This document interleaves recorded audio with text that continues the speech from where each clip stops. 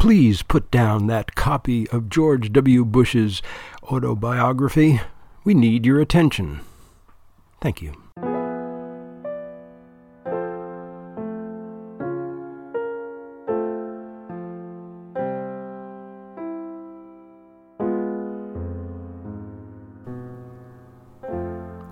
Nostrum, the high school debate soap opera, where deontology is more than just an idea, it's a rebuttal, by Jules O'Shaughnessy and the Nostrumite, narrated by Jim Menick, Series 2, Episode 31, Q&A. Most of the interviews Botch and Wednesday conducted at the Pupperoni were much the same as this one. "What can you tell us about Mr. Lopat?" Geronimo Botch asked. He and Joe Wednesday were sitting across the table from their interviewee. Behind them, a steady stream of customers ordered various coffee concoctions, while all around them students who seemed to be sewn to their seats surfed the internet and nursed the drinks they had purchased years ago. Tarnish Jutmal was the interviewee of the moment. He was a debate coach, and a good one. He had been at Manhattan Lodestone for a long time, as long as I could remember. No other school. Jutmal shook his head. Manhattan Lodestone from day one. He sipped from his cup of Earl Grey tea. Plain, old, hot Earl Grey tea. Starbucks was wasted on people like Tarnish Jutmal. His students liked him? Wednesday asked. Jutmal paused. Like may not be the right word. They respected him, though. He was tough on them, I'm guessing. A little, but it paid off in the end. As a group, they were very successful. Was he tougher on any ones in particular that you can remember? Jutmal smiled. Mr. Lopat was equal opportunity tough. Gruff would be a better word, actually. I don't think the kids ever warmed up to him, if you know what I mean. They kept their distance. What about the other adults? Botch asked. The other coaches, I mean. Did they get along with him? We worked together, worked in a lot of tab rooms together, running things behind the scenes, that sort of thing. There were never any issues. You were friends then?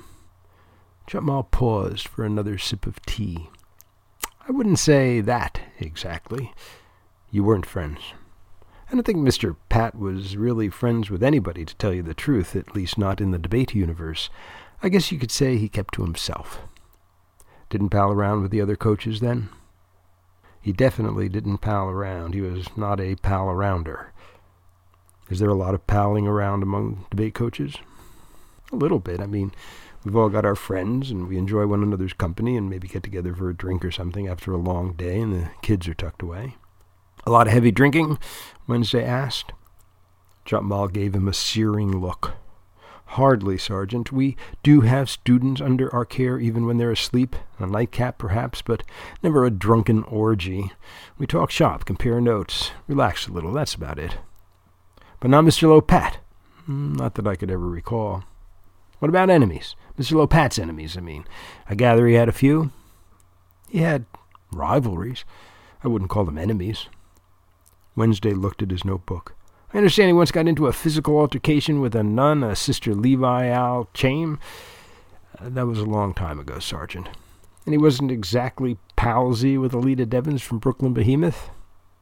No, I guess he wasn't, but Sister Al Chaim died long before Mr. Lopat was murdered. And if I'm not mistaken, Alita was already retired when he died, or close to it. A little old to be roaming the streets of Greenwich Village wielding a samurai sword. Even if there was terminal animosity, neither of these women were in a position to act on it. Maybe there were others? Jutmal shook his head. Everyone knew about those two rivalries. They were common gossip fodder among the coaches, to put it bluntly, but there were no others, or at least no others that I'm aware of. You got along with them, then. You didn't have a terminal animosity. As I said, we worked together often. We got along perfectly fine. I hardly wanted to kill him, Sergeant. I miss him, to tell you the truth. He ran a good tap room. That's saying a lot about a person in this activity. Well, Botch said, nodding, we thank you for your time, Mr. Jutmal. You have our numbers if you think of anything else. I do, Jutmal replied. To be honest with you, I can't imagine any of Mr. Lopat's colleagues having anything to do with his death. or his students. Whoever it was either a random thing or someone not in his main debate life, at least as we saw it. There were other parts of his debate life less main. Jamal shrugged.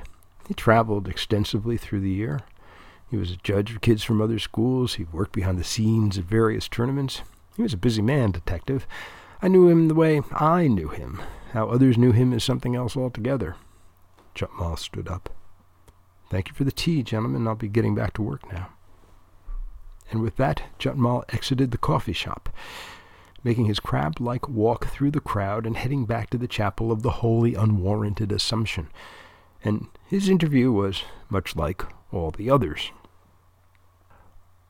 One interview, however, was different. They met in the penthouse suite of the Days Ramalama Akanakat Express Inn. Halefoyle Cumcut's man Mahatma Kane Jeeves served tea and biscuits to the two detectives and his employer, then retired to the kitchen during the questioning. I didn't know they had a suite like this at the Akanakat, Wednesday said, looking around and taking in the antique furniture, the art on the wall, including 2 Hoppers, 3 Warhols, and a Rauschenberg, and the waterfall fountain bordered by wall-to-ceiling windows giving a view of the best beautiful Pup City had to offer, such as it was. Halefoyle Cumcut shrugged. Pretty good on a teacher's salary, Wednesday continued. It would be, Sergeant, if all I had was a teacher's salary. He smiled. Few people encountering Cumcut for the first time expected the scion of a mining fortune. So I guess Manhattan Lodestone is not exactly pay dirt for you? My family owns gold mines, Sergeant. We have a totally different idea of pay dirt. So how did you get into teaching then, Mr. Kumquat? Botch asked him. Cumcut, Halefoyle corrected him.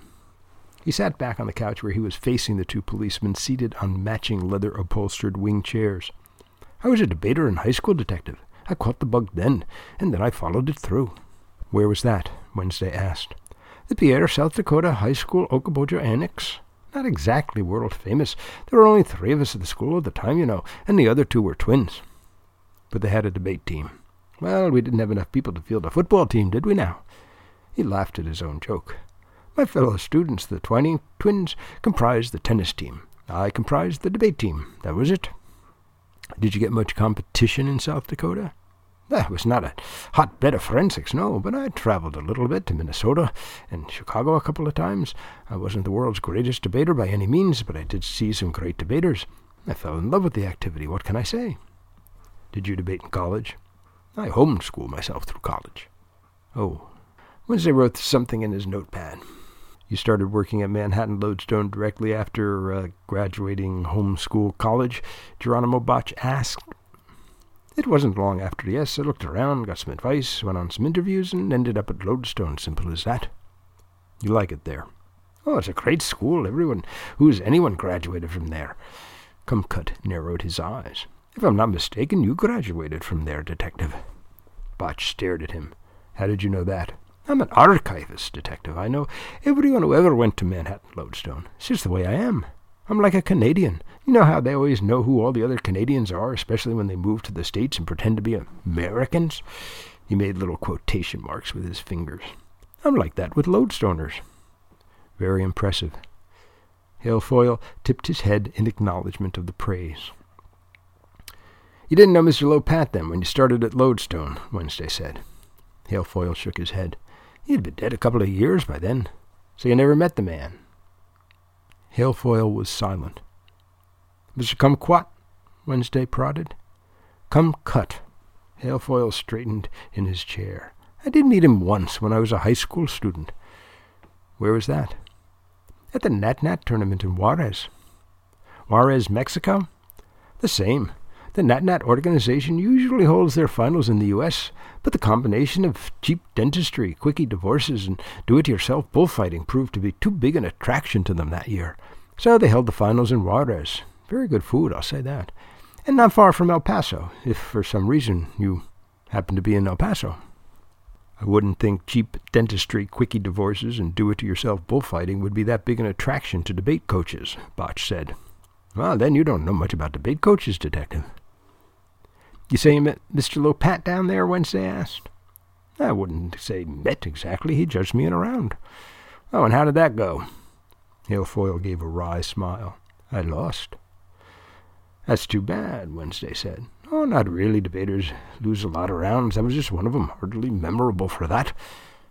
But you did remember it. Oh, I'm an archivist, Sergeant. I remember everything I want to remember. You weren't so upset at losing that you decided to kill him after the round, Wednesday asked. Ailfoyle laughed. I was back home in North Dakota immediately after the tournament, Sergeant. I'm sure there are plain records somewhere to prove it. He was killed in New York not long after the tournament, right? Wednesday nodded. It's very archival of you to know that. Well, you just judged me a few days earlier, and then I heard on the grapevine that someone had killed him, you know. You don't have to be an archivist to find that memorable. More tea, sir? Mahatma asked, suddenly standing by the side of the coach, proffering the teapot. Oh, yes, thank you, Mahatma. He turned to the police. Gentlemen, more tea. The two policemen exchanged glances. We'll be going now, Mr. Kumquat, Wednesday said. Kumcut, Ailfoyle and Mahatma said in unison. Kumcut, Wednesday corrected himself. Thank you for your time. No problem, gentlemen. If you want anything more, you just ask. And if you think of something that might be useful, Botch responded, you have our numbers. I do indeed. Everyone stood, and Mahatma led the policeman to the door. Does it ever turn into a drunken orgy when the debate coaches are palling around? Would Mr. Lopat have recognized a drunken orgy if he saw one? Was Ailfoyle Kumcut the last person to see Mr. Lopat alive, aside from all the other people who saw him after that? Are those North Koreans a bunch of wacky guys, or what? Who wants to have the next dance with Bristol Palin? The answers to 3.7 of these questions will be merely hinted at in our next episode. My parents went to WikiLeaks and all I got was this lousy t-shirt. Or, wouldn't you much rather see Bill Clinton in the next Harry and Kumar movie?